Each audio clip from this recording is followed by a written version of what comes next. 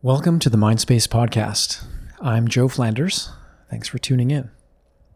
You know, psychedelics are starting to show up everywhere. And while we wait for researchers to produce the data and for lawmakers to reschedule psychedelic compounds for therapeutic use, many people are exploring psychedelics for healing, spiritual growth, creativity, and connection on their own. Now, consuming these compounds does come with some risks, and enjoying the benefits of psychedelic experiences often requires the support of an experienced guide or therapist. For these reasons, the practice of psychedelic harm reduction and integration, PHRI or FREE, has emerged as an important element in the psychedelic field. My guest today has an enormous amount of experience with FREE. His name is Andrew Rose.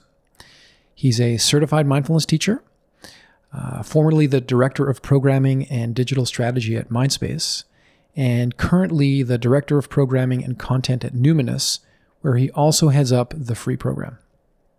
If you'd like to know more about the FREE programs at Mindspace or Numinous, you can check out the websites, so mindspacewellbeing.com/services/psychedelics and at numinous.wellness.com/services/psychedelic harm reduction and integration. Those links will be in the show notes, obviously. Andrew is a really good friend. We've been working together for a number of years, and it was truly a pleasure to pick his brain for the Mindspace podcast, and I hope you enjoy too.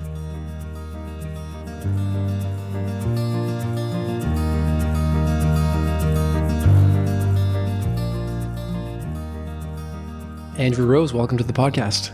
Thanks for having me, Joe. It's about time. You've been waiting a long time for this? Every day. All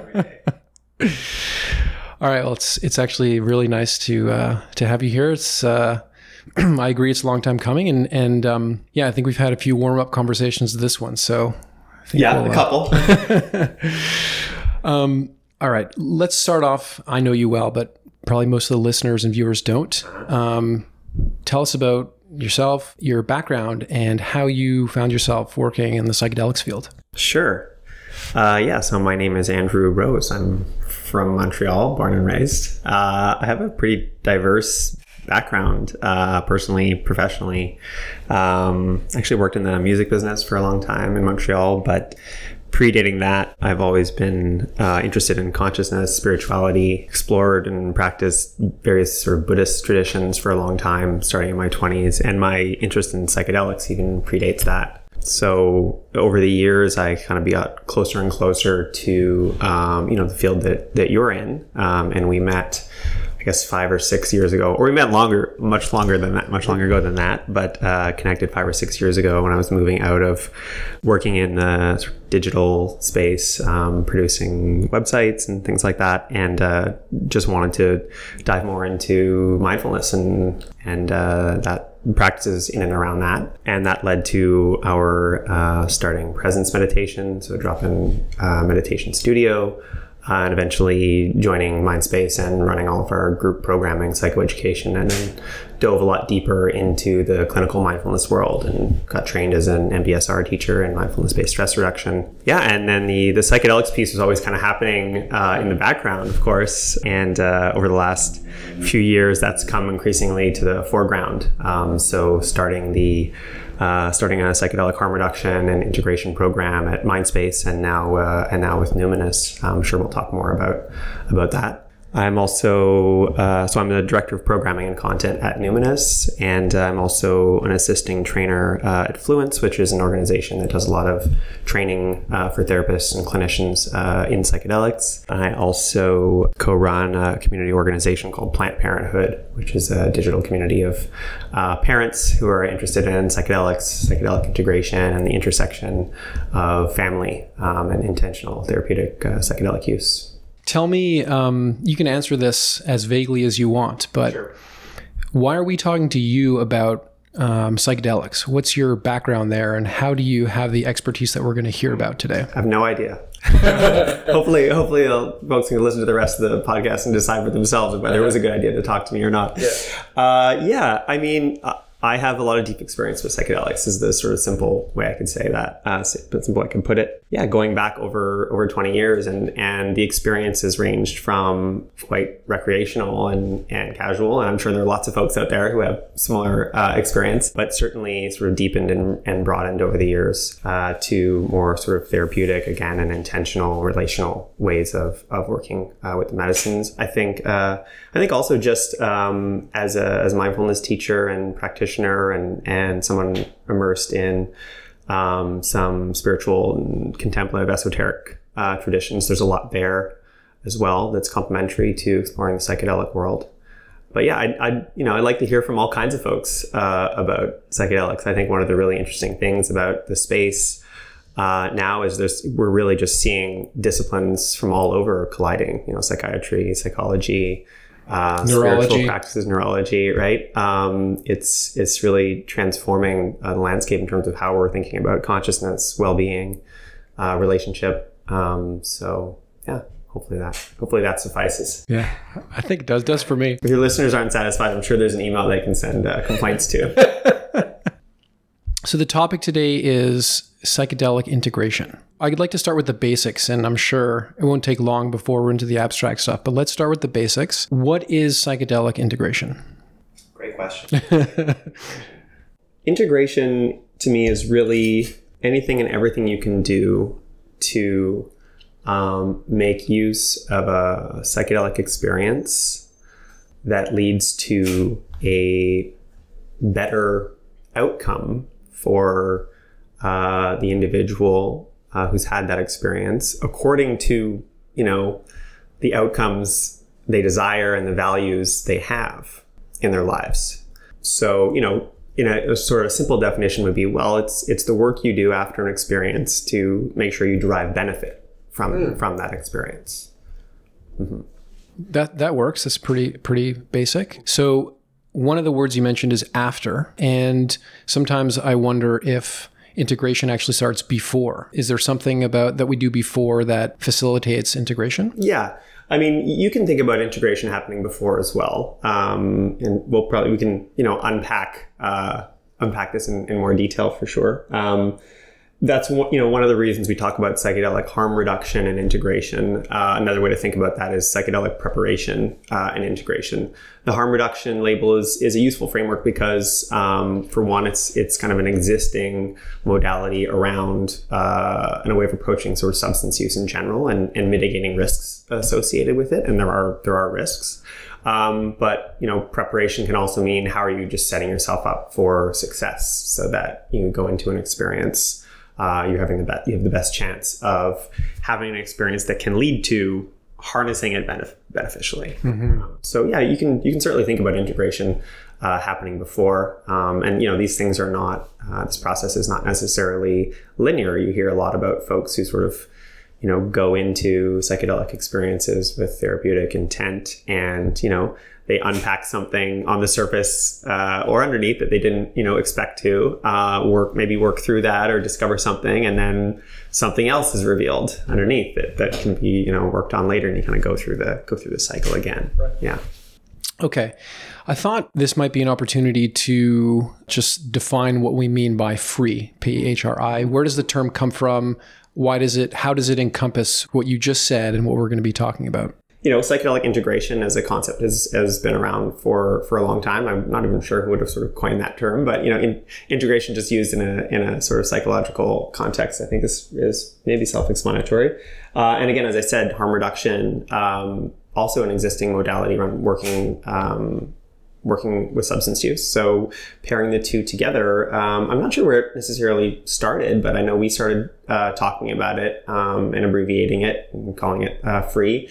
PHRI a couple of years ago, and certainly some of our colleagues, Elizabeth Nielsen and Ingmar Gorman, who run Fluence, published a paper I think earlier this year or late last year on the modality explicitly in psychedelic harm reduction integration, and just all the work that is happening on sort of both sides of the spectrum there. Yeah. Okay. So one of the ways I thought we can kind of dive into this whole thing is to just go through a sort of prototypical psychedelic experience. And we can talk about where the prep and the harm reduction comes in. We could talk about the actual psychedelic journey and then get into the integration process more deeply. So maybe take us through how that typically happens. A typical psychedelic. I'm not sure if such a thing exists. Dumb question. Yeah. So sorry. You want to go through the actual experience first? Yeah. There's certain sort of like, typically, if people are following the conventions, to the extent that there are some around doing a therapeutic psychedelic journey, my sense is usually it starts with some education, collecting information about the compound, setting oneself up with set and setting, with intentions, maybe a guide, etc. Any kind of basic guidelines about how to do that, and maybe even the legalities at this point, because it's still not legal, and yet there's so much evidence about the potential health benefits. Sure. I mean, it's pretty broad, right? And there's a lot of variables there. What substance or medicine are we talking about? What dose are we talking about? What is the person's mental health profile? Did they have a trauma history? What's their intention? I mean, the first question I would always have is like, what are you hoping to achieve here? If someone would approach me in a harm reduction context, saying, I'm interested in psilocybin. That's really where you start. It's like, okay, why? What's wrong? Or what's right? Right? And sort of building from there. So, I think safety is really a primary consideration, continues to be. It's interesting because, there's an interesting tension to balance right now on the psychedelic space, because the fact is most of these substances are pretty safe from a physiological perspective. Certainly compared to a lot of other substances, recreational or prescribed, that are consumed regularly by a big chunk of the population, and pretty safe psychologically as well. It doesn't mean there aren't risks, but I think balancing the narrative, like that narrative, with ensuring that people are kind of just, take a few steps going into the experience is an important one. Yeah. So what kind of dose are we talking about? If it's a higher, is there previous experience at all, or is this entirely new for someone? If there is previous experience, how long ago was it? What kinds of experiences were had then? What kind of supports do people have in their life? So is there an issue they're really hoping to address, and what is that issue connected to? Is it connected to a relationship? Is it connected to work? Is it connected to one's inner spiritual life? Or is it an explicit kind of clinical condition, depression, anxiety, addiction, OCD, eating disorder, all these kinds of ways that, difficulties show up and pain shows up in people's lives. And then from there, every answer then will yield a different set of sort of questions you want to kind of go down. Yeah. So it's interesting. These are the considerations that would come up in a meeting with a free therapist or coach, PHRI. So just sort of addressing all these things. And of course, I think to be responsible here, we would say that we're not condoning illegal activity, and this really is one of the core pieces of the harm reduction framework, which is to say the information's out there, the potential for healing and personal growth and all that is very, very powerful. People are finding these substances on their own, and rather than drive the stuff underground and put people at risk, we are doing our best to help them get educated and make the best decisions for themselves. And that's really a good chunk of what the free program is about. That's right. I mean, the context there around harm reduction is that you're not prescribing or suggesting or encourage anything, but you're not necessarily discouraging it either. Mm-hmm. The same way as if you were a therapist working with someone who had a substance use issue, you wouldn't refuse treatment because they have a problem with cocaine or something. Mm-hmm. Right. Yeah. So I'm noticing you're not making very hard and fast prescriptions. People should be taking this amount of MDMA and they should be setting this kind of intention and blah, blah, blah. So it's a process. It's useful to talk to someone about it, work out these things, and you sort of identified some considerations or questions to kind of get into in the prep phase. Yeah, and it like the harm reduction and the preparation piece really is more kind of educational, right? There is information out there based on all the clinical trials and research around dosage. It's like, well, if I was going to take a dose of MDMA with my partner, right, to work on our relationship or our marriage, like, what would that be? Like, well, in clinical trials, this is the dose that's being used, and you can share that kind of information. It's not necessarily prescriptive, but if there's data out there that can help someone, reduce a risk and maximize a potential benefit, then why would we not share that? Totally. So that's kind of the preparation phase. I would think that there's something around intentions. Maybe you mentioned that, but can you say a little bit more about the process of setting intentions and why it's relevant? Yeah, well, you have to have an idea of where you want to go. I think one of the really interesting things about psychedelics, psychedelic experiences, non-ordinary states in general is they open things up and they create opportunity. They're not necessarily going to give you the end point and do all of the work, right? So you need a bit of a direction. It's very it's exciting to have that opportunity, right? To have that kind of freedom.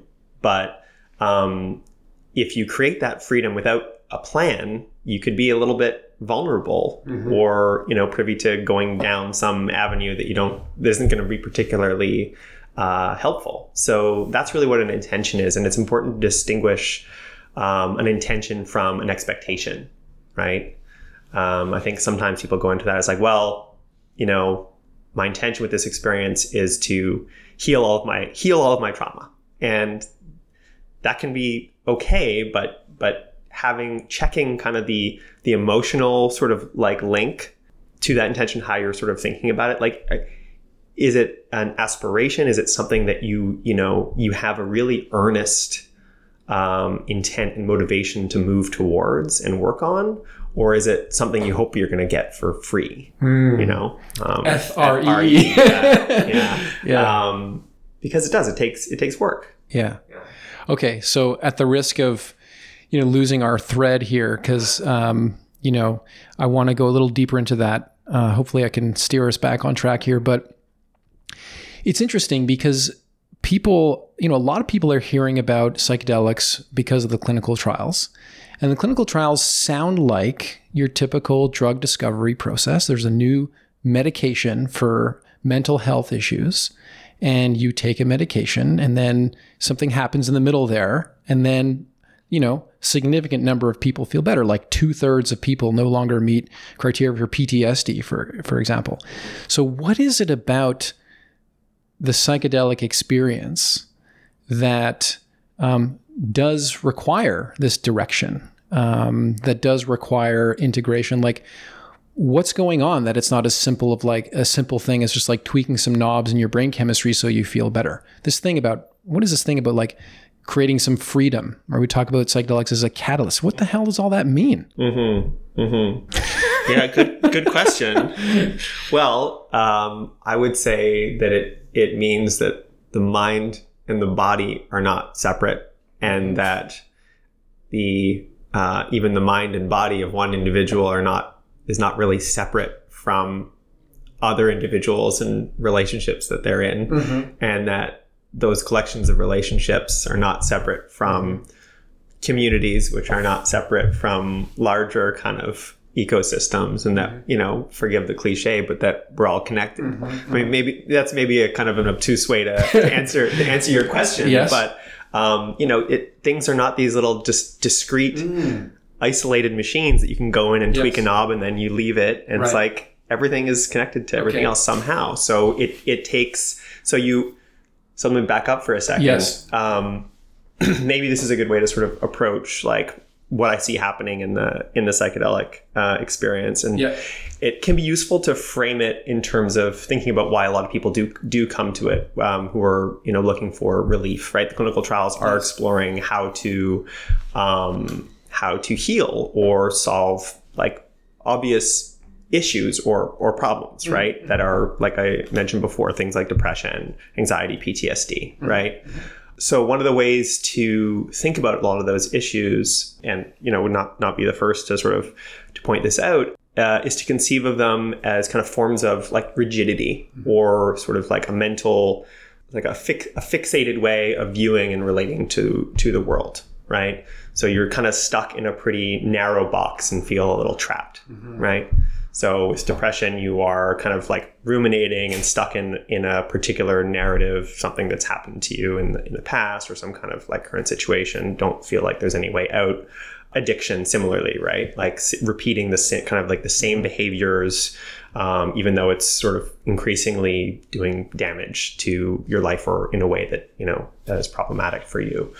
So all of these kind of afflictions have that similar flavor. And I'm not a neuroscientist, but the as far as I understand, the kind of neurological associations with these conditions kind of tend to reflect that, right? Like, I'll just say, we've had Judson Brewer on the podcast, and he's done an amazing job of articulating the neurobiological processes behind addictions to substances like cigarettes or cocaine or even food.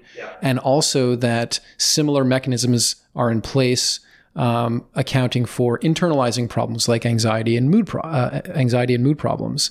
It's all this stickiness, or this tendency to lock into patterns, some of which are unhealthy, and we just get stuck in these feedback loops. So there is a tendency in our brain to sort of like fade into order, and sometimes too much order of some kind. Correct. So too much order, right? Too much structure, too narrow. So what psychedelics do, or can do, and it's worth mentioning not just psychedelics, but other altered or non-ordinary states of consciousness that can be, achieved by various other means. We could talk about some of that a little bit later. Is really open the system up, right? So they create connections between parts of the brain that don't typically converse, or may not have conversed since early childhood or since a traumatic experience, for example, right? So things get, when we're stuck or things are narrow, things have been really compartmentalized in our internal system. Psychedelics just open that system up. They don't necessarily rewire and fix the system, right? Because what does fix mean? Like, do we have an actual like conventional sense of like, this is healthy, this is well, this is fixed, this is in balance, and this is unwell? It's easier to say, okay, well, this is unwell because I'm suffering. This hurts, right? But even then, there's forms of suffering that may just be part of our human experience, and that can't really be quote unquote fixed. So it's another nuance there that maybe we could go into later. But so psychedelics really open this system up and really create the opportunity for new connections to be made, for being able to see things in new ways, see solutions to problems that didn't seem to be there before. And so that's really that's what we're talking about. We're sort of opening the system up, but that's just kind of the start, right? Then it's like, once the system is opened up, then what do you do? I love the fact that now opening the system up is not just a metaphor, right? This thing about like making new connections is not just a metaphor. And I'll refer people to the picture that has circulated a lot, including placebo and the psilocybin. Exactly. So I think it's Robin Carhart Harris's work that shows the connections among various brain regions in a brain that is on placebo, and it's there, a small number of connections, some of which are quite thick, representing, a sort of neural highway where a lot of information passes, and then a brain that's under the influence of psilocybin, where there are very few of those neural highways and tons of like thinner connections between brain regions that haven't been communicating before. So not just a metaphor, this is actually happening in your brain, changing the way regions in the brain connect to each other. So all this potential, all this freedom, all this flexibility. You're making me think of like a city or a community whose like environs and like outer reaches have just been kind of destroyed because there's a couple super highways that have just like been placed in there, and the whole like there's this concentrated like downtown core that's like really frenzied, and then this like impoverished kind of like outer region, and then someone does some I don't know, progressive remodeling of the infrastructure of the community. And it's like, no, a lot less cars, more bike paths, right? Walking trails, and yeah, totally. So this is cool. I think it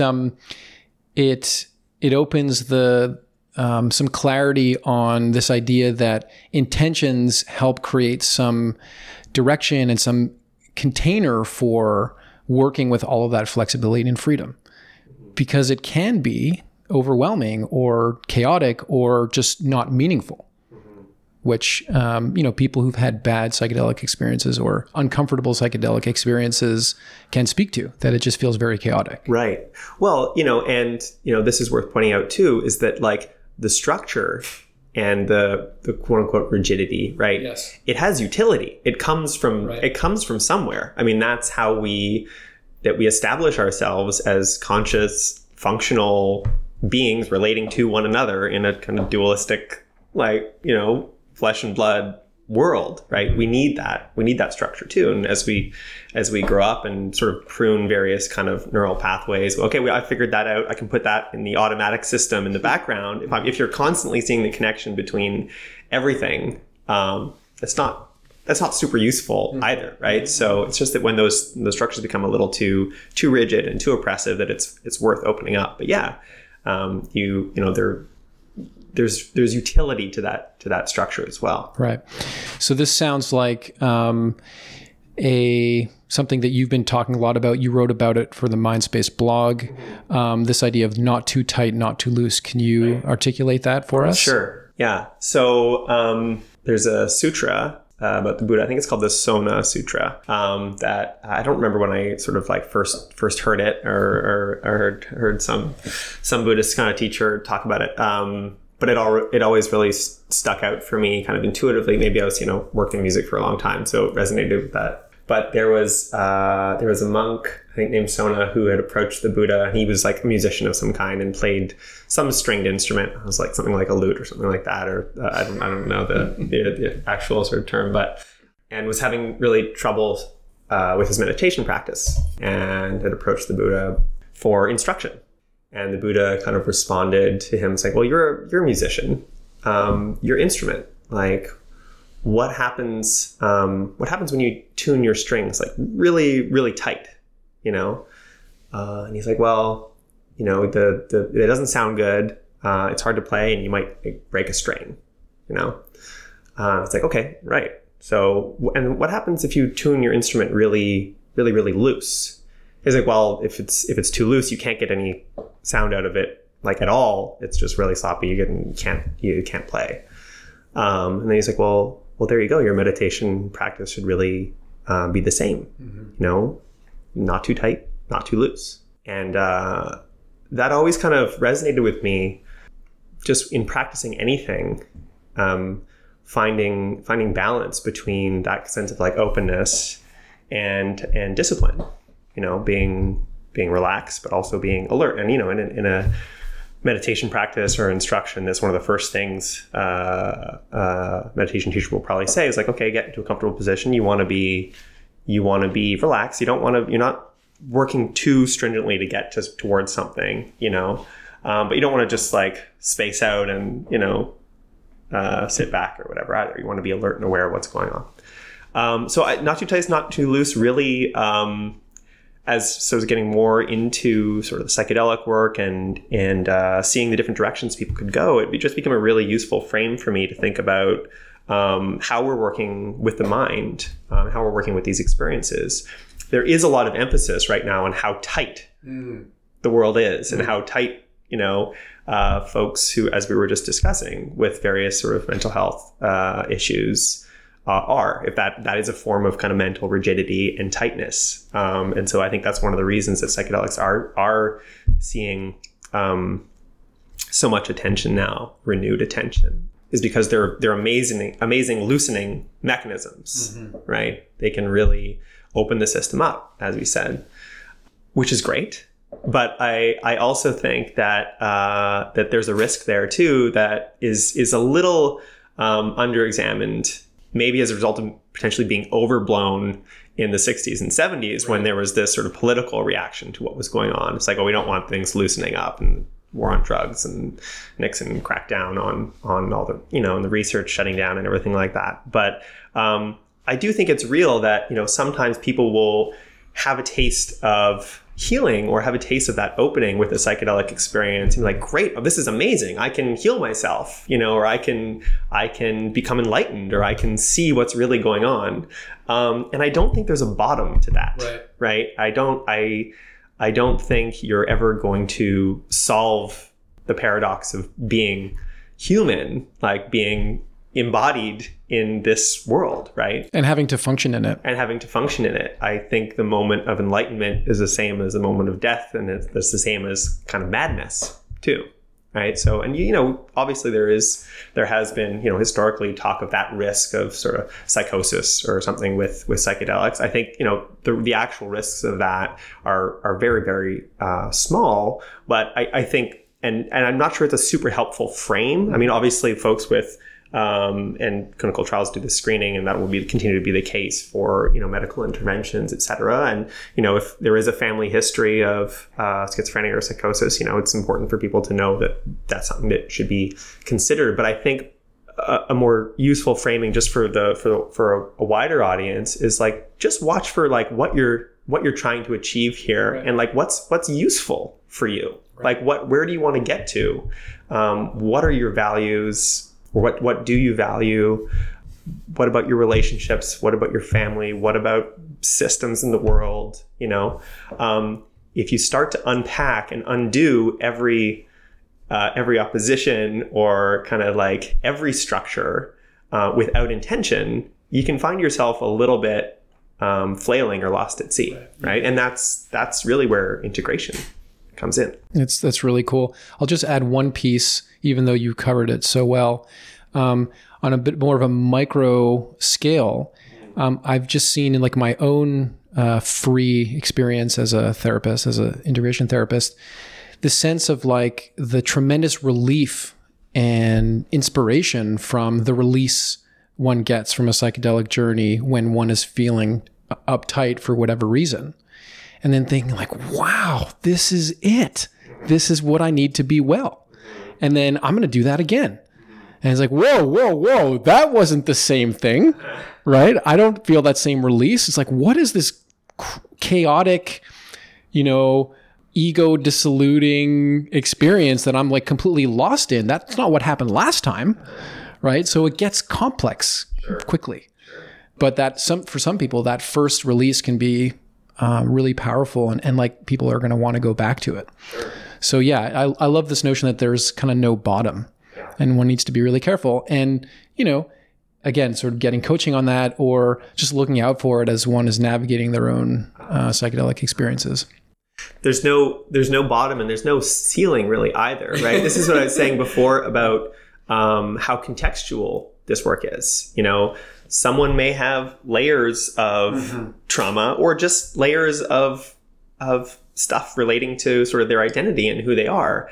And, you have an experience and it's really useful in the moment, and you want to go back to it because you think you're going to get the same thing. But hold on, you've just changed your system. Right? So has that landed? Have you integrated that? How is your system reoriented since you've been through that? Yes. And then if you just you go and hit it again, you're like, wait a second, I wasn't done rebuilding the foundation, or I wasn't done, it's like doing a lot of remodeling at the same time.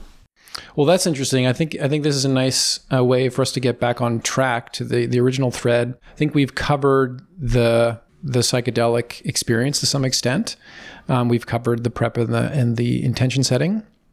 There's the sense that the psychedelics open things up, create degrees of freedom, create potential, etc. And then there's a remodeling phase, which is an interesting metaphor for it. Is that to suggest that things, maybe even sort of like the neurochemical balance in our brains and in our ecosystems and whatnot, kind of like tend back towards order? and the integration process is sort of like guiding that or shaping it in some way. Like, take us through, like, we've got the opening, and then what is the integration process, and where does it go? How does it land? Right. Yeah. Good question. So, in terms of things tending back to order, my inclination there is, probably.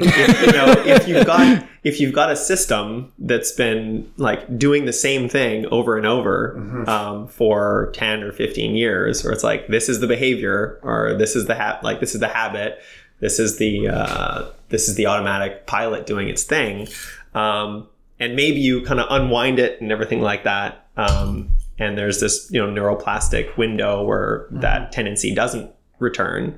But if you don't really do anything to harness that, and then this individual or this organism or system then returns to an environment that is the same as it was before, relating to others in the same way as it did before, the habit is probably still in there somewhere, that sort of that muscle memory or whatever. So tending back to order seems likely to me, without knowing, again, necessarily being able to explain the neurological kind of correlate there. That said, there's a lot that can be done to harness those moments of neuroplasticity, or to harness those open moments to kind of rewire things. And this is where more, I would call them like conventional behavior change therapy, something like CBT, for example, like suddenly has this new utility.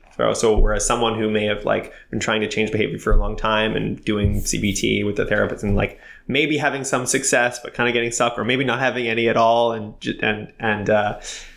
suddenly there's a real window to be able to use some of those tools, right? To say, okay, well, watch what's happening, right? Like, do you see that pattern? Are you noticing that thing? It's like, try something different here. Try something different again, right? So you're training the mind to move in a new direction. And this isn't new either, right?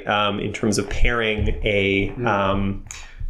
an experiential practice with a more sort of like cognitive one. So you go back to like mind training or Lojong in Tibetan Buddhism. That's like meditation practice, and then those kinds of exercises to watch for the habits, the behaviors, etc.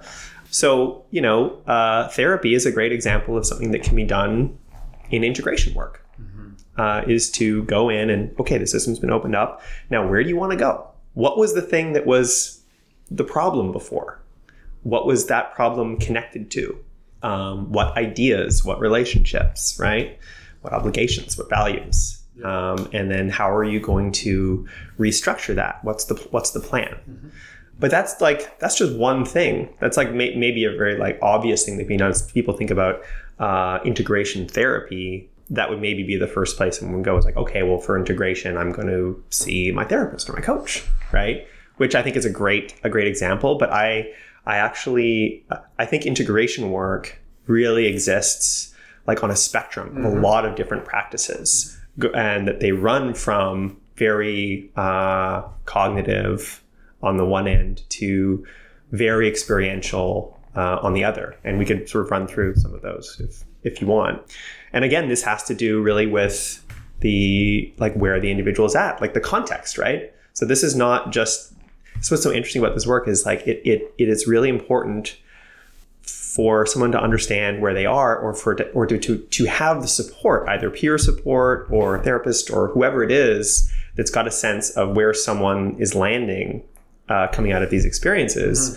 Because what does that mean? What does that mean, where they're landing? Well, different people need different things, right? And so you may have someone, for example, that has an experience with psilocybin or LSD, and they have a really neat, tidy arc, right? They go through the experience where they maybe have a rocky kind of come up and reckoning, as the drug is coming on. And maybe there's some kind of like crisis and some insight, and then an emotional sort of release, a somatic release, and a real sense of like relief and a denouement, and then calm, lucidity, insight, renewed motivation. Great. I mean, that's kind of like maybe an ideal scenario, and it does happen, right? Where folks come out of that and their lives are changed. Great. If that happens, great. But someone may also have an experience with ayahuasca, or and this can happen with any substance, right? 5-MeO DMT, or psilocybin, and just kind of have things blown open and be a kind of a wreck on the other side of it. That doesn't mean it didn't work, right? That just means you're somewhere different in that whole arc and that whole process. So people can be at very different sort of stages of what I'd call that kind of like psychedelic experience integration arc. And really integration is about figuring out, okay, well, where are you at? Like, what happened? Where do you want to be? And like, what can we do to facilitate that? Okay, so this is getting a little trippy here in the sense that I think, again, in conventional thinking about the psychedelic like treatments that we hear about in the clinical trials and the media and stuff, the assumption is that there's a fairly linear arc. Although, let's say the MAPS studies, for example, 3 dosing sessions with integration in between. We all know that, those dosing sessions aren't linear. It's not linear within the three dosing sessions and integration phases. But again, the narrative is at the end of that, most people are healed. Okay, so that there's an arc. What you're saying now is that maybe the arc, if there is an arc, a full arc, maybe it plays out over one journey. Maybe it plays over three journeys. Maybe it plays out over even longer than that. And so sometimes part of integration is actually going back to a psychedelic experience. Or maybe part of an arc is like staying away from it for a bit. So what exactly is this arc? And like, how is that playing out? It's like, we're not just talking about, a psychedelic experience anymore. What the hell's going on? Well, yeah, but maybe it goes on for the rest of your life. You know what I mean? It's like too loose, Andrew. Too loose. It's like, what do you want? Where do you want to be? And I think also, like, you're pointing to the research or clinical trials. It's like those also like they need to be very explicit and limited for the purposes of, data collection and validation, and like, okay, this is where we're drawing the line. And yes, these people meet these requirements. So, but I'm sure, you'd hear that there's folks who have come out of MAPS at varying levels of betterment or wellness, some who could have potentially used more experiential work, etc. But I guess to get back to your I still feel it's like a little bit too loose in the sense that, like if people want to have intentions and want to like have some sense of like what they're getting themselves into with a psychedelic journey, it suddenly got super complicated because like, I just want to try psilocybin, or I'm feeling a little bit like, tangled up in something difficult that happened to me 2 years ago. Right. Now you're saying, well, maybe it's maybe it's a lifetime worth of like, what the hell is that? Well, I think like, look, we're looking for the best possible outcomes, right? And setting people up for success.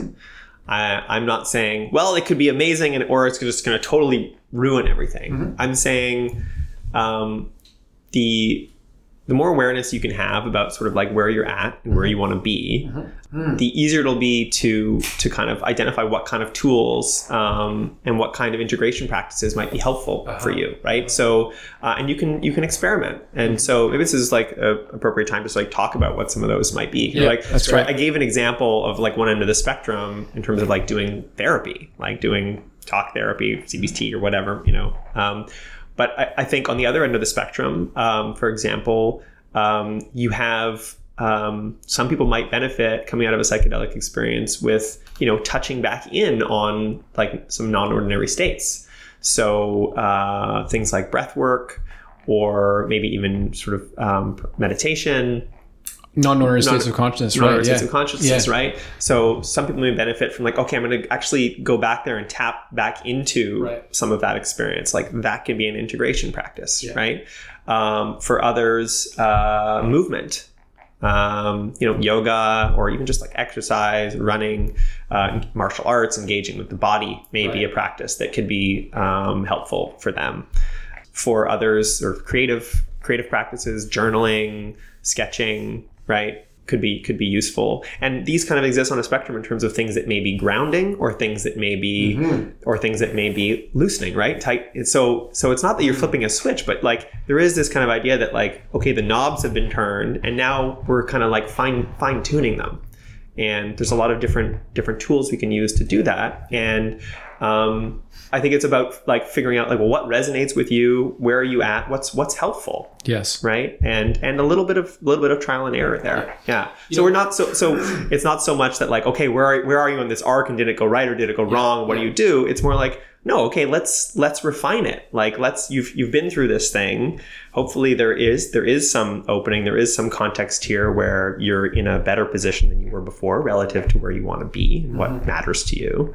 And how can we just make the most of that, lay the foundations for other like future work, whether or not that involves doing psychedelics again ever at all, right?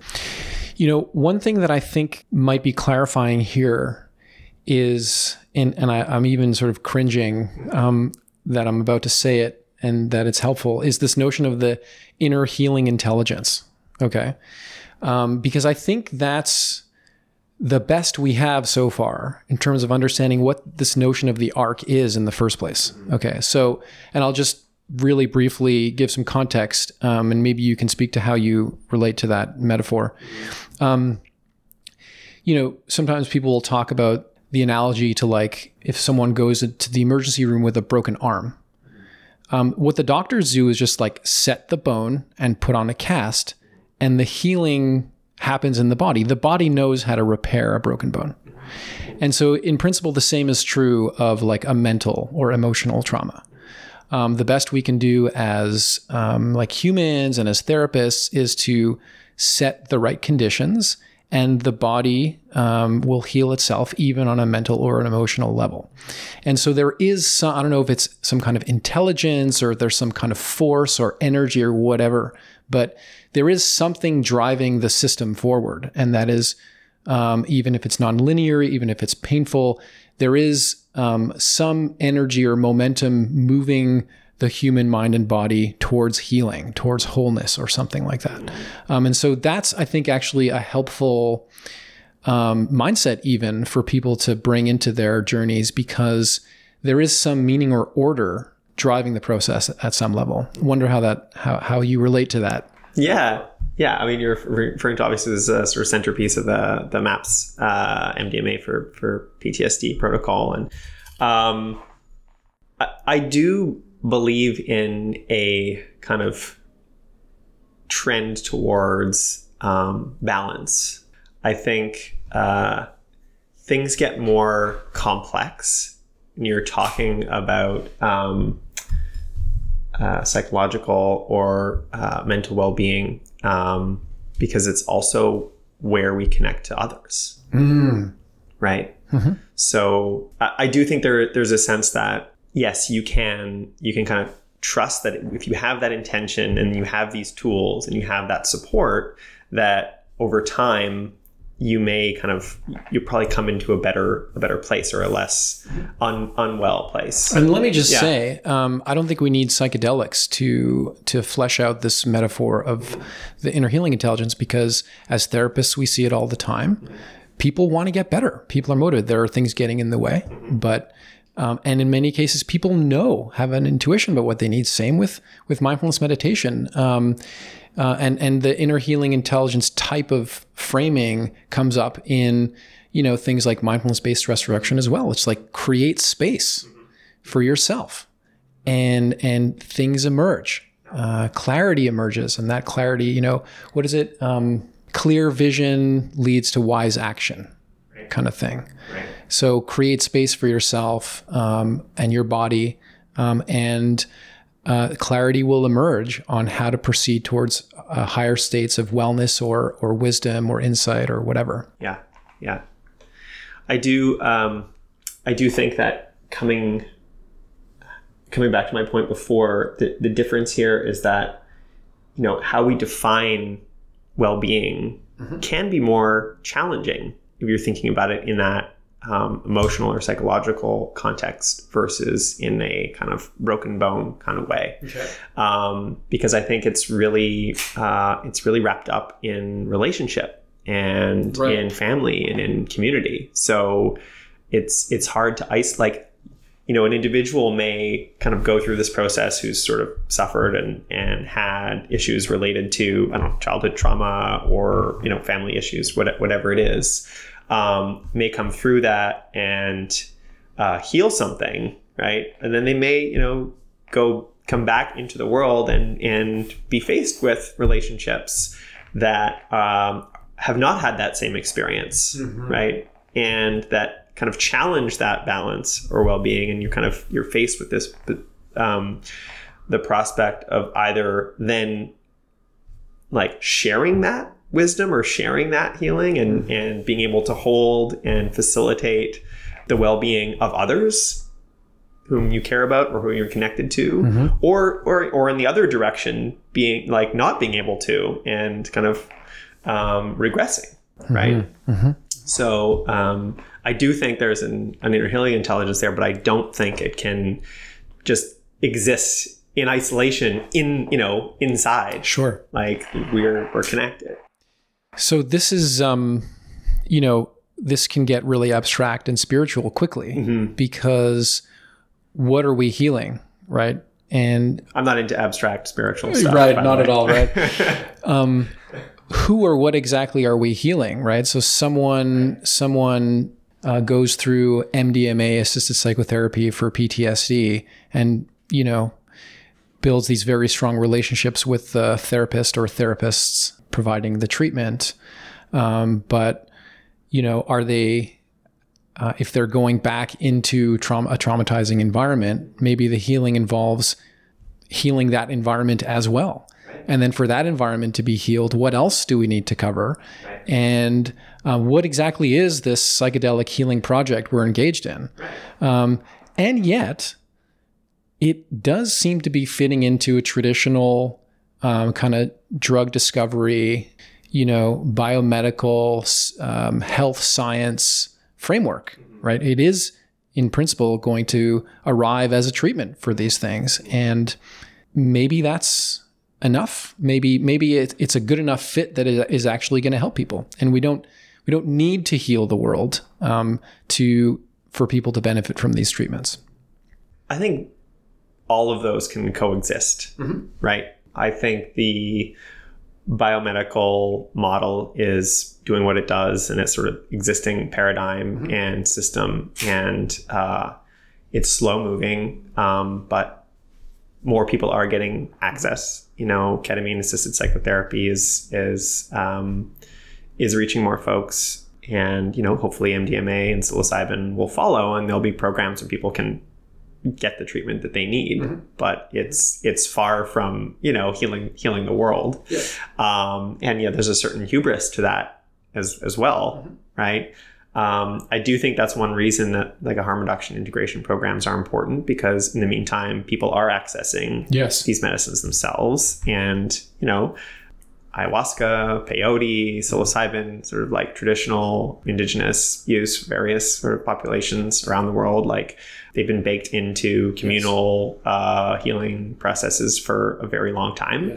And even outside of that context, more folks are accessing psilocybin, increasingly decriminalized, and, seeing something similar happening with it in Canada has happened with cannabis, and I think that's important.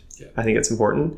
So I think all of those things can coexist and should, and that the education around it is why it's what the education around it becomes kind of so important in term. And what, like getting back to the other point about maybe we should like heal like a family, or like I think it's very true. Like, and there has been work, MDMA work, like pre-criminalization, like family therapy with MDMA, and just like group work in general. Like healing doesn't happen. And the couples, the research on the couples therapy that's happening right now. Absolutely. So And then you can see very quickly then, like from there, how people start to get ambitious and start being like, well, maybe we can, like, it's true, we're connected. And I'm in pain because, my parents were in pain, or because my family's like hurt. My family's hurt because of this community issue.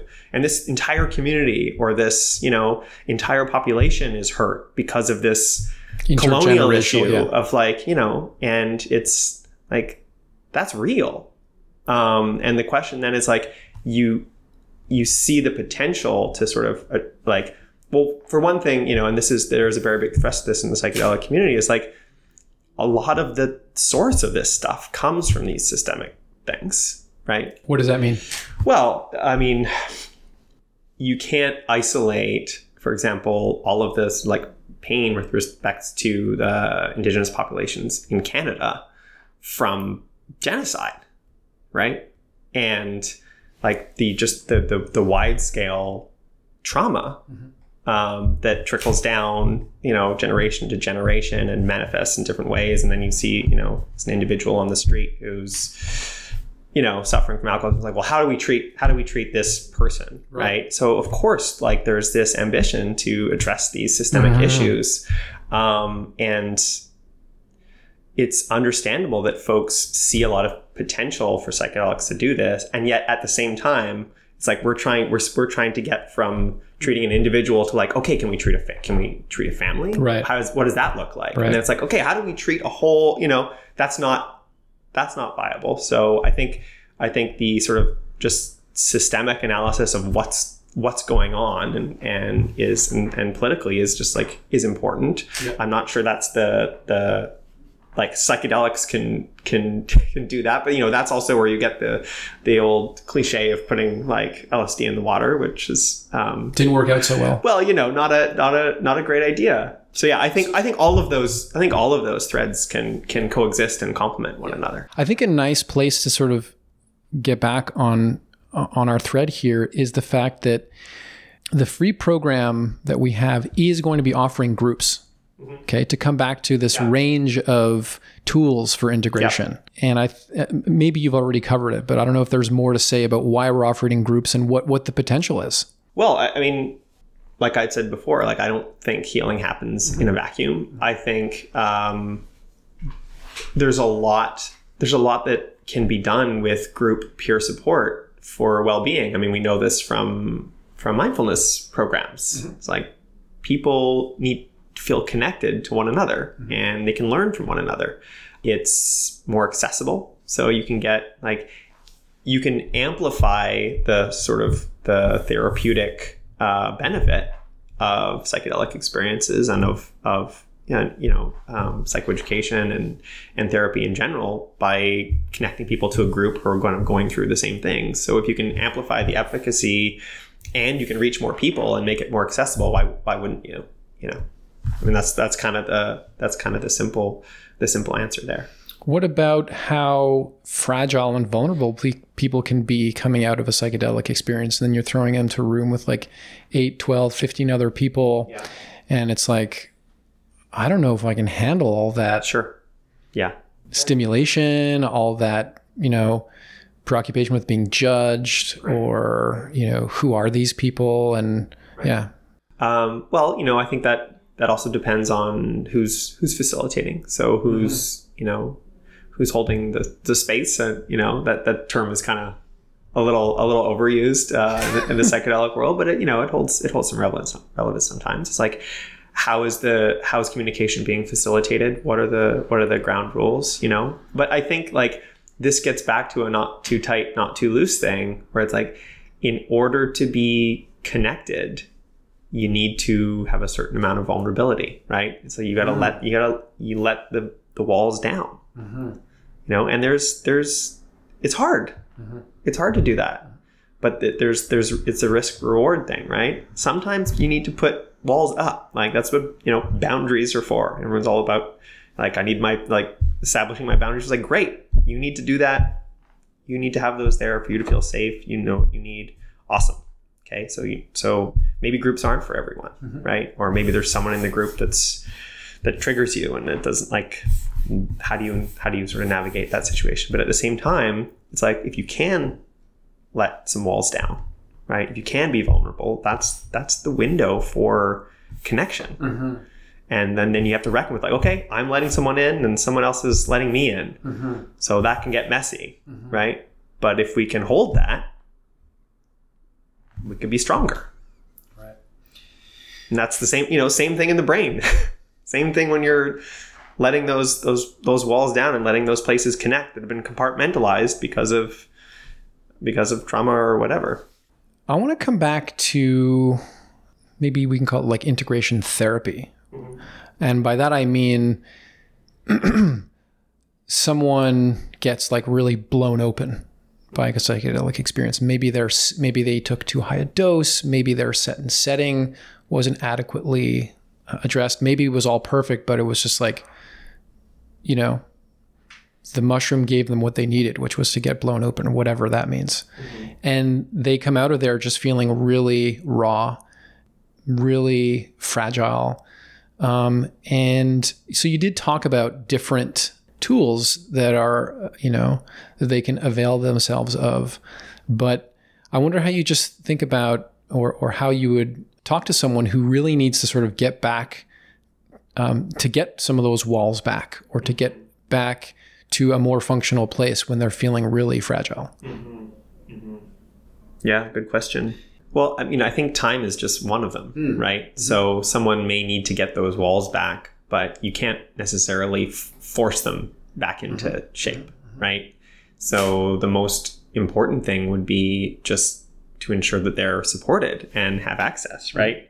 So this is where integration can be quite different than conventional like therapy. When someone goes through the MAPS protocol and coming out of an MDMA experience, the therapists are basically on call and available as needed, as they're kind of reassembling. So that kind of needs to be there, right? Even for people doing it recreationally, the potential for the need to be rebuilt is still there. Yeah, and maybe that's not a therapist. Maybe it's a friend. Maybe it's a family member. But that's why doing some preparation and having some space on the other side is important. Yes. If you've got to go right back into a big presentation at work or a big family event, or you know what I mean, like that can be hard for sure. So, but getting back to that kind of inner healing intelligence, I think it also it goes in the other direction too. It's like, don't, your ego and your sort of system will start to build something back up. And if you are feeling really raw, maybe what's needed is to feel really raw for a few days and to have that held and validated by someone else or community or family or whatever it is. I'm still a little dissatisfied by, of course you are, by some of the language here, and it might just be that you've seen enough variety that to really speak to it in its essence, you have to stay abstract, because it's so much depends on the person and the context and all this kind of stuff. But one of the patterns I've seen is just how disorienting it can be on a psychedelic journey when one's conventional points of reference fall away. And that could be just like, my 5 senses don't work for anymore, and will I ever get them back? I can't trust where what I'm seeing, or like my senses are like, who am I? Some kind of like ego dissolution experience where I don't know who I am, I don't know where I am. Very, very destabilizing. Or just encountering like seeing something, a memory or an insight into something that's been going on in one's life that is like really hard to see and hold. All these things can make someone, take away the reference points and the guideposts in their life that keep them functioning. Maybe it's the sort of order piece that we were talking about before. So yes, time is, there's something about the sort of like the ego and the sense of order does crawl its way back in over time.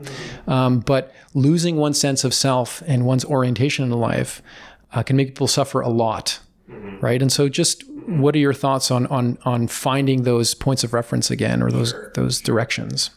Well, I mean, there's two threads or two ways I kind of want to answer this sort of set of questions. I mean, one, just to immediately respond to that is like, in some ways that's a feature, not a bug, right? If someone is going into this looking to lose a certain part or to reintegrate a certain part that's been kind of isolated from the rest, like that's what they're going for. So that's where kind of the preparation, the intention setting comes in. We're having a sense of like, okay, what are the values? What are the relationships that are important? And then, of course, you may discover something along the way that shifts that.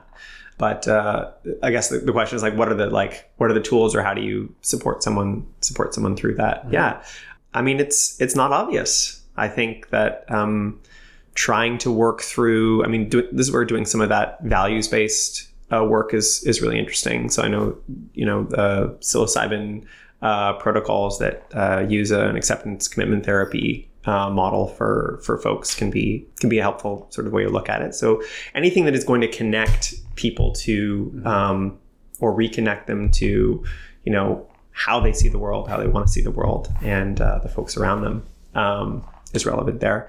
I think the other thing to say, to sort of speak to the earlier part of the question, is, it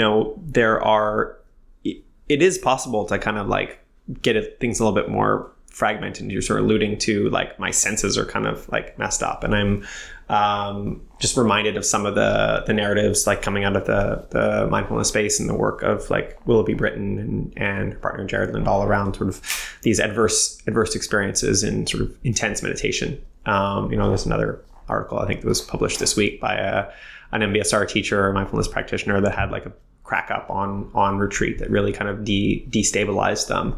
And I think, same can happen with psychedelics. Anything that's really sort of going deep into the non-ordinary states things can get shaken up.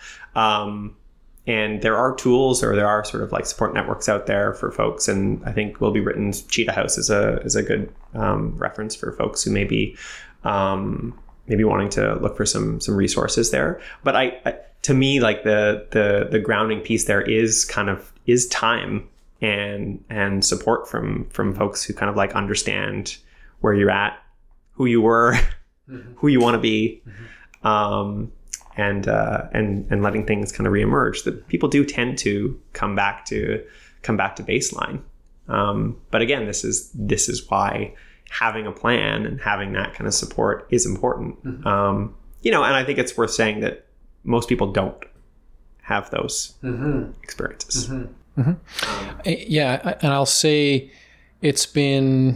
I've learned, I think, over the years that people underestimate how disruptive psychedelic experiences can be, in the sense that, yes, they can be healing, but they sort of break things down before anything gets built back up in a new and better way. And so people need to be informed of that disruption.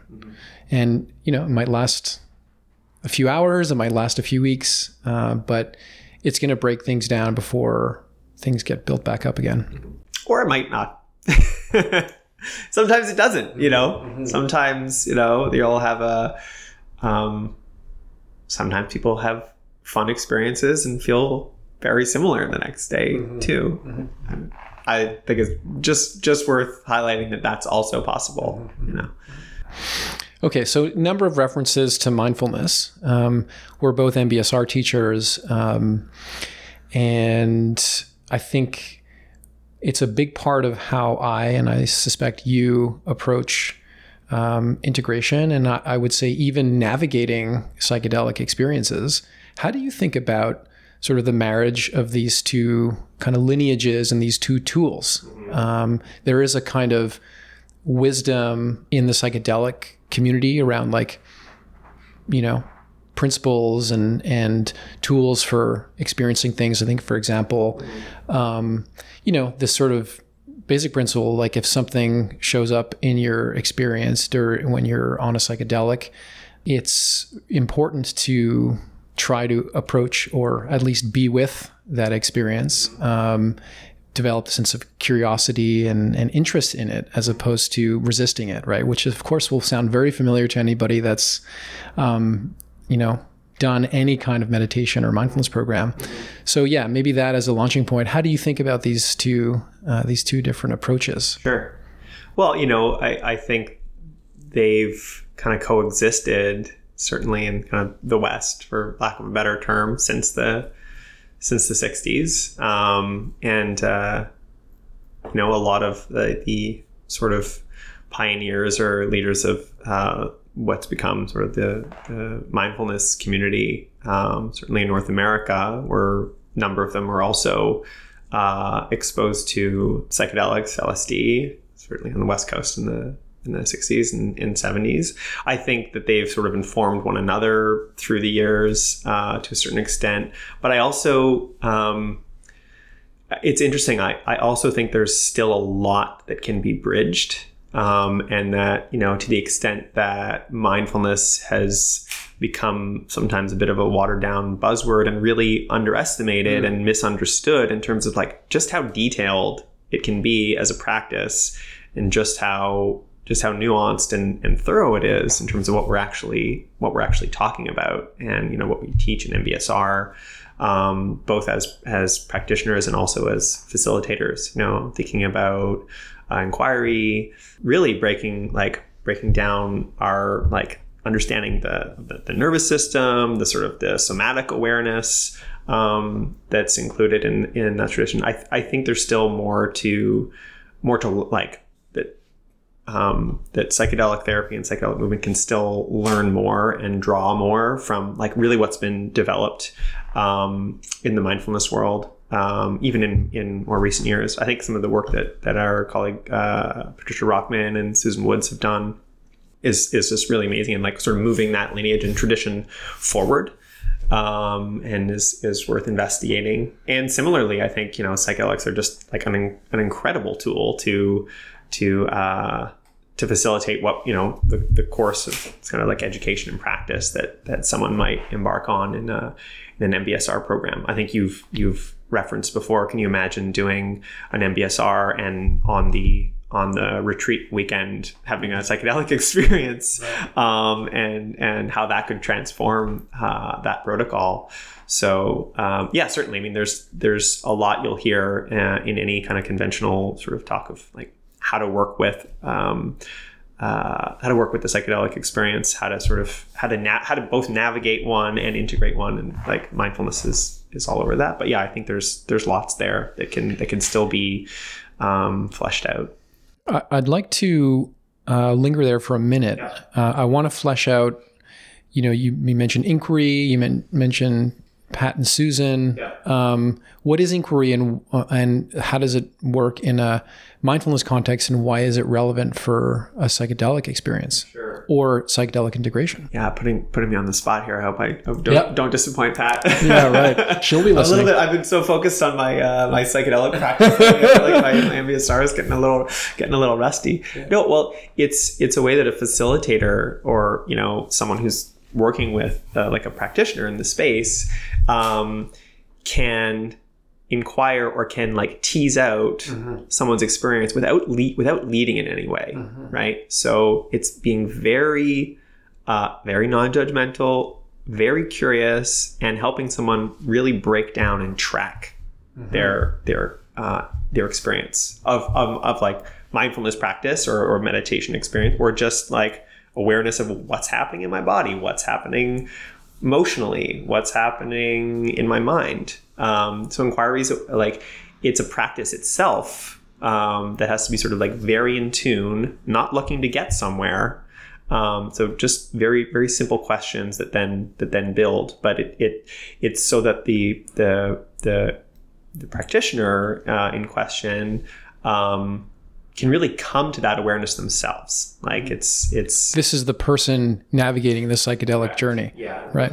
Or practicing mindfulness. Right. So the sitter, the guide, or the integration therapist or coach or whatever can practice this framework or this skill of inquiry. Yep. Helping someone like articulate and understand what they've experienced. And the sitter or the coach or whatever is kind of embodying a certain orientation to that person's experience so that they can come to it, they can arrive at clarity and meaning on their own terms. And that I think what's cool about it is that it sort of mirrors what mindful awareness is sort of internally, which I think is also unbelievably valuable in a psychedelic experience, insofar as if one has the skill to and the wherewithal, assuming the drugs have not completely destroyed your sense of self, but the sense of like, okay, my attention is really drawn over here. And as I'm attending over here, there's a lot of thoughts. Those are those thoughts. And maybe these are interesting thoughts, and I want to kind of like see where they take me. And then while I'm attending to these thoughts, what's happening in my body? And what is that telling me? And is there some sort of like feeling tone or like emotion present in doing that? And just like observing this whole unfolding in a way that's getting out of the way. But it is fully present to like really to create the potential for integration down the road. So this, like, I think you said, like tracking of these different levels of experience, thoughts, emotions, body sensations, etc., action tendencies.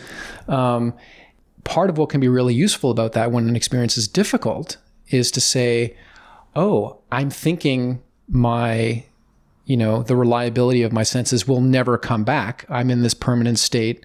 This is my brain on drugs, whatever. And it's like, oh, okay. I'm noticing that this thought train is leaving the station and it's really uncomfortable. It's like, what else is going on here? Creating space around that experience. So as a navigational tool, I think it's just unbelievably valuable. And then if one is able to navigate in that way, it just makes a much richer experience on the other end. The other thing I'll say is sometimes a psychedelic experience can be really informative, can be really valuable. You sort of like opened up this neuroplastic window for a certain period of time. And like, it's kind of heavy. You don't want to do that every day. So you have this like limited time to have these experiences and learn or grow from them. And you want to, if you can, be awake and present and sort of like remember your intentions and your values and where you want to be. And so maybe it's a navigation tool again, but it's about like getting value out of this open window, this potential. I don't know if any of that resonates with you. I mean, I think what comes to mind for me is that if you are practicing that, you're practicing that mindful awareness, that tracking and that sort of parsing of your experience, and your even like awareness of your nervous system and your reactivity, all of those things that are going on in that window where there's just a lot more room. Yes. There's a lot more space. So in a mindfulness practice, we're trying to create that space in meditation with breath and slowing down, et cetera, et cetera. Psychedelics kind of will often offer that space up, right? If you're then practicing that in that space, it's a lot more likely that it can sort of take root, right? It's like, I remember what it's like to have the space. It's like, now I'm tracking my experience. I can see I'm seeing the thoughts, I'm feeling the thing going on in my body, the emotions happening over here, and there's a lot more room. So when we talk about the circle of awareness in MBSR, right? So there's a ton of space there to be able to parse that. If you're doing that in the experience, then in terms of integration or in terms of that taking root, you come out of the experience and then you're back in your life and you're in an environment or in a situation, a thing that would normally trigger you or that would send you into some sort of automatic pilot reactivity mode that doesn't serve you, right? And lead to some maladaptive coping or whatever it is. Suddenly you're like, oh, I remember. Like, I know how to track this. I see what's going on. And that gap that we want to create to be able to sort of change our behavior and move toward the thing that we know is more beneficial becomes much more possible. Yeah. So it's a marriage kind of made in heaven. Yeah. Or hell. Shout out to the psychedelic elders and Humphrey Osmond and Aldous Huxley, like heaven or hell, both possible. I wonder if we can do one more thing here on the mindfulness piece.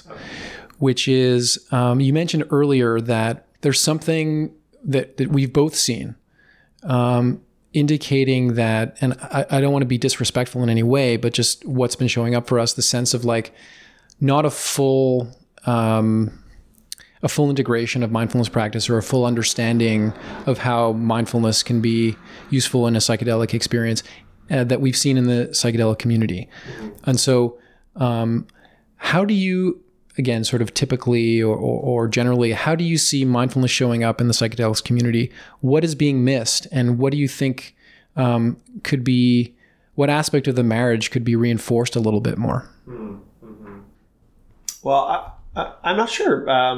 I think really inquiry, and what I was just pointing to is one of the first ones, and particularly in terms of facilitators. In terms of facilitating, there is this sense, a lot of talk about like having a non-directive approach in psychedelic therapy and facilitation. But I just think there is a lot of great work that's been done around just how nuanced that is and how much of a skill it really is, and how much of a practice it is for like the therapist training. Yeah, there's an opportunity there. Yeah, I'll throw something else out at you. Tell me, how this lands with you. My perception is that mindfulness is often thrown in as like a regulating tool. Mm-hmm. It's like, do some breathing, or like a grounding tool. Notice your body, see if you can kind of like settle back in so we can, go back to whatever it is that we were doing a little bit more focused and centered and whatnot. Mm-hmm. And while mindfulness can be a powerful grounding and regulating tool, that's kind of not the point. Yeah. Right. And I'm much more interested in the capacity that a mindfulness practice creates for being with difficult experiences. Yeah. And maybe if one is triggered as a therapist or as a voyager or journeyer or whatever, having more capacity to be with whatever is showing up is kind of a superpower. For all of this work. I wonder how that lands with you. And I think in this case, it's not so much that isn't present in the in psychedelic community or in training. I think it's just that often the connection isn't made, that folks don't realize that that's one of the things we're talking about. Grounding can be important, but that's not really mindfulness practice. Mindfulness is like being with what's happening and looking for the edges of the experience, looking for the resistance, looking for the attachment to it, and creating space to get into those weeds and figure out how to work with them. And I think really the cases folks don't often, who don't kind of have that background or that education, MBSR or what have you, just don't know that that's kind of what we're talking about. But I do think, that is one of the first things that that any good sort of facilitator will encourage you to do is, whatever's coming up, like be with it, see what's there. Your resistance is like working with that resistance, finding the edges of it, finding the place where you can actually let those walls down, let it in, let it come up. I wonder, just to kind of like make the finer point here, what's so bad about resistance and why is it actually valuable to have the capacity to be with and turn toward in a psychedelic context, I mean? Good question. I think resistance is another way to talk about those walls or those boundaries or those structures. Maybe nothing. But if someone is really suffering or struggling, and in a psychedelic experience or in an altered state, there is something coming up, like in the body or from the nervous system, right? Or that feels like it's internal, that feels like some kind of threat or something that we need to resist. If you want to figure out what's going on or get to the other side of that suffering, it might be a good idea to investigate that resistance. And it's not that there's necessarily something wrong. Like, so often, what might happen is that there is this fear or is this resistance to this thing that has been packaged away, and that getting to that, like creating enough space or getting to that point where the resistance is actually dropped, it's not so terrible on the other side. It might be hard, but it might be incredibly liberating and as well. My assumption about that, and tell me if you disagree, is that, and we should actually talk about bad trips, so I'm glad this came up, but like what people colloquially call or know as a bad trip is often a resistance to letting the experience unfold. So a capacity to be with whatever's showing up in a psychedelic experience is a nice protective tool to avoid a really harrowing ordeal. Even if, and you can speak to this, even if a harrowing ordeal, it might be exactly what the person needs. Sure. Yeah. Well, I'm not the only one to sort of to say this, but I don't like labeling trips as good or bad. I think more helpful is like pleasant or blissful versus challenging. On the one hand, I think pleasant trips can be therapeutic and beneficial. I think challenging trips can be therapeutic and beneficial. I think pleasant trips can be not so helpful or beneficial. And I think challenging ones can also be not so pleasant or beneficial, right? Like there's like at least 4 variables there. and usually a psychedelic experience contains a little bit of all of that. Yeah. Right. So, I mean, that's really how I'd frame that. But certainly, yes, I think that's like a starting point for someone who's coming at this, maybe with not a lot of context, who's like worried about a bad trip, quote unquote, and just letting them understand that, hey, the challenge is related to the resistance, and building relationship with that resistance may actually yield an outcome that is really beneficial. And then obviously, integration is there on the other side to help make that be the case. Yeah. Okay. Taking up a lot of your time this morning. Oh, good. I got one more question for you. Okay. If you don't mind. Yeah. Okay. Pretty simple.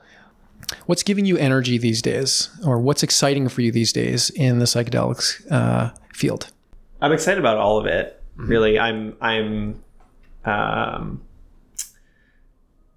excited about sort of just the continued development of the biomedical model and seeing that stuff move forward. I'm also excited about how much is happening in decriminalization and being able to do more harm reduction and integration work. I think all of the community stuff that's happening, the stuff I do with Planned Parenthood is really motivating. Seeing sort of parents come to these integration circles, some of whom, their psychedelics have changed their lives and their families or communities, like there's stigma around it and they want to talk about that. But others who have kids or adolescents who are really suffering with mental health issues and want to know when these kinds of treatments can be available for kids, which is a really sticky topic, but also I think a really relevant one, where that's going to go in the future, and just like how much work we could potentially do to help younger people avoid, spending their late teens and 20s like really getting more entrenched in serious mental health issues because of like childhood trauma. If that's a possibility, to me, that's just really motivating and exciting. I don't know how long it'll take before we get there, but that's something that's definitely on my mind that hasn't really been, that's obviously not as developed as some of the rest of what's going on. I think the free program is something I'm really, really passionate about, just because we can reach a lot of folks, even if it's just education. I think that's really important. And similarly, the group work, I think there's a lot of potential there too. Both of those things really speak to access, which is really important to me. Yeah. I'm also in the MAPS MDMA for PTSD training program, and it's been really, really interesting to sort of like kind of finally get on the inside of that after hearing about it for so many years from colleagues and some of the various other work I've done. Learning a lot there, and interested in sort of continuing to push forward all the stuff we were talking about in terms of bridging the rich stuff continuing to happen in the mindfulness world and the psychedelic space. I think there's a lot we can do there for both communities to kind of benefit. So looking forward to building on that going into next year too. Cool. Yeah. So Andrew, thanks so much for doing this. That was a lot of fun. It was. Thanks. Looking forward to hearing it. All right. Okay. Till next time. Bye. Thanks for listening to the Mindspace podcast. I hope it was inspiring. If you feel the world could use a little more Mindspace, please consider supporting the podcast. The best way to do that is to leave a review on the Apple Podcast app or wherever you listen, or share your favorite episode on social media. Thanks and be well.